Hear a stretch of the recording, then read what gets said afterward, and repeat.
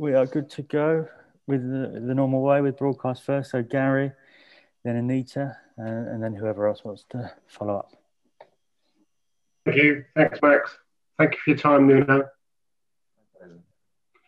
Can I just first of all say congratulations on being shortlisted for the Manager of the Month award and get some reaction to that from you, please. The reflect of a fantastic work by the players during the month of February. We've been able to react to not such a good moment and commit ourselves to good performance. So this short list is not me, it's us. We are on the short list of the month of February. Ruben's on there for the players as well. The same example. Ruben has been able to improve his performance because the team has improved also. So all individual situations come after the evolution and the progression of the team. Can I just, in terms of injury updates, can I ask what the latest is with Raul Jimenez? He's doing well. He's improving. He's been able to join some parts of the training session. And we expect to keep progressing on his fitness, but he's doing good. He's feeling well, happy. But we have to take the same measures and precautions as we always do. So following the protocols and be guided by that. The fans will want to know, and of course we always want to know, can you put any time frame on that yet? Have you got a match in mind? Unfortunately, no. You have to follow and be guided by the specialists. It's a very delicate situation and we cannot afford any kind of mistake. Before I ask you about Aston Villa, I just wanted to know whether you'd heard the latest breaking news from IFAB, the rule makers, about accidental handballs. They've just changed it. It's going to start straight away. Accidental handball, they say, that leads to a teammate scoring will no longer be considered an offence. So, for example, Fulham's goal last night would now stand. And many goals during this competition will stand. So I didn't know. I was surprised by Max Fitzgerald that just said to me this now. Now you are asking me. But the first thing that comes to my mind, okay, good. But in the middle of the competition now, all the voices are gonna raise and what about if that or that? So it is like that. Once again, we'll adapt. The players will struggle once again because there will be doubts. There will be no insurance about exactly what is an handball now. So confusion.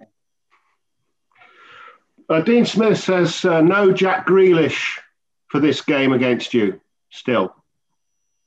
But Aston Villa has a very talented squad, many options and talented options for tomorrow. So we're going to face a tough opponent. Big game for the fans, of course, even though they're not going to be in the stadium. Always a big game. Always a big game. A derby is always a big game.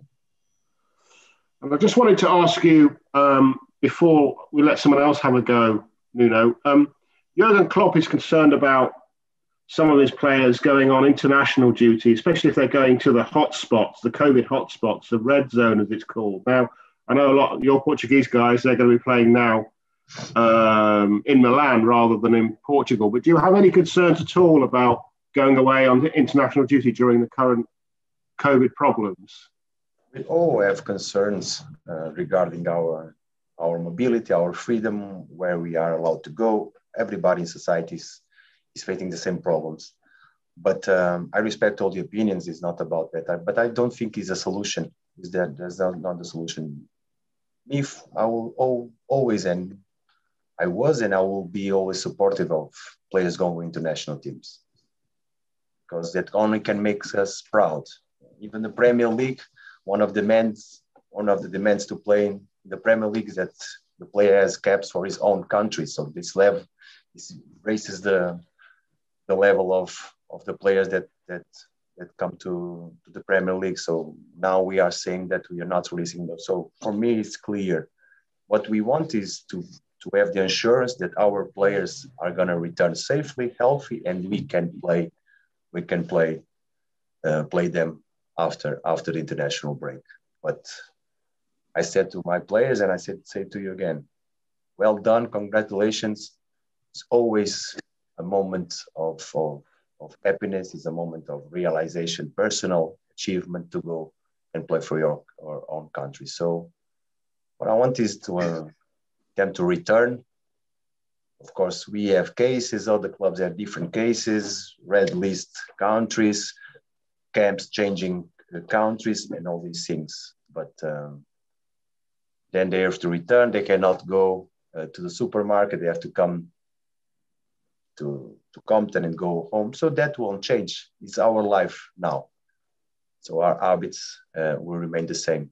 But answering your question, I think I already did, and I'll say it once again. Players that go to national team should compete. The responsibilities from the federations to take care of them while they are there. What we want is insurance for them to return healthy, and then we can play them. It'll be great, won't it, when all the players, all the coaching staff, all the fans, everyone has had the vaccine.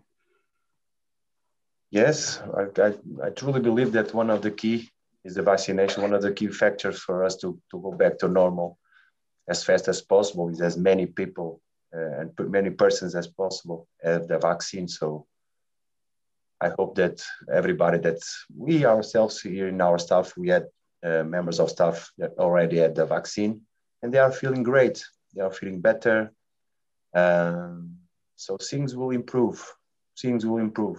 If we want to go back to normal as we are desperate to it, as many people as the vaccines, the better. Thank you. Good luck. Thank you, Gary. Thank you. Hi, afternoon, Nuno. Hello, Anita. So despite the loss to City, which was really in the balance with 15 minutes to go, it was your first defeat in 6. How important is it to get back to the form that your team had before that City game for the remaining games of the season? It's very important, and it's one of our goals is to bounce back and to play good tomorrow. You know that's gonna be tough. It's a derby, it's a special game for everyone. You want to compete. Reacting to defeat is the best way is the next game. So hopefully we'll do it tomorrow. You've taken the club to 7th spot finish for 2 seasons in a row. Is a top half finish still the target for this season? The target is tomorrow. And then after tomorrow, we don't change our approach. It's game by game. And since you played Villa back in December, they've lost 5 in 13 games. You've already spoken about their talent briefly, but how much do you think they've improved this season compared to last season? There was a clear improvement in terms of improvement of squad, the way the Villa plays. It's evident. So, but this proves yourself that what you did good in the past, you cannot rely. At the same time, there's always a space for improvements. It happens to all the teams, like us. But we have to adopt a new one and compete. But you're right, there is a clear improvement on the team of Villa. Thank you and good luck tomorrow. Thank you. Thank you. Hi, Nuno. How are you? Thank you. I'm okay. Thank you. Nuno, it's another derby tomorrow, which is going to be played without fans. And those derbies that you have been involved with during this pandemic, do they still have a special feeling despite the fact you don't have the supporters there? Yes. It's not the same, but yes, there are still derbies as always special games for who's involved on it. And we mentioned before the unbeaten run, which came to an end against Man City. Was it easier to take it in your stride because of how good Man City are at the moment? I mean, they're perhaps the best side in Europe at the moment. No, it's the same. It's the same. When you don't achieve especially what you want in the game, there is always a frustration on it, but at the same time, many positives on the way we compete until the last minutes. The team was on the game, the team was competing. There were moments that City was better than us. There were moments that we were able to control and go on the front foot. So, but when you don't achieve what you want from the game, no matter who you face, you're always frustrated. You've got 11 matches left to play in this season. You're 11 points off the top 6, 11 points above the relegation zone. Are you happy with what you think you can achieve for the rest of this season? Points is not important. What we want to achieve is to compete game by game, James. I'm repeating myself over and over again. I'm so sorry for it. But it's true. We don't change. There are 11 to be played. Let's play them well. And just final one from me, Nuno. Adama Traore comes up against the side that he joined a few years ago in Aston Villa. He's obviously developed a lot as a player since then. This season, his stats aren't as good as they were last year, but I wonder, how do you feel he's progressing and developing as a footballer at the moment? I think he's progressing because you can see that Adama now is be able to cover more positions in the pitch. It's a very difficult challenge for someone that has been under routine for so many years, playing on the right side, all the movements, all the receptions, all the 1v1s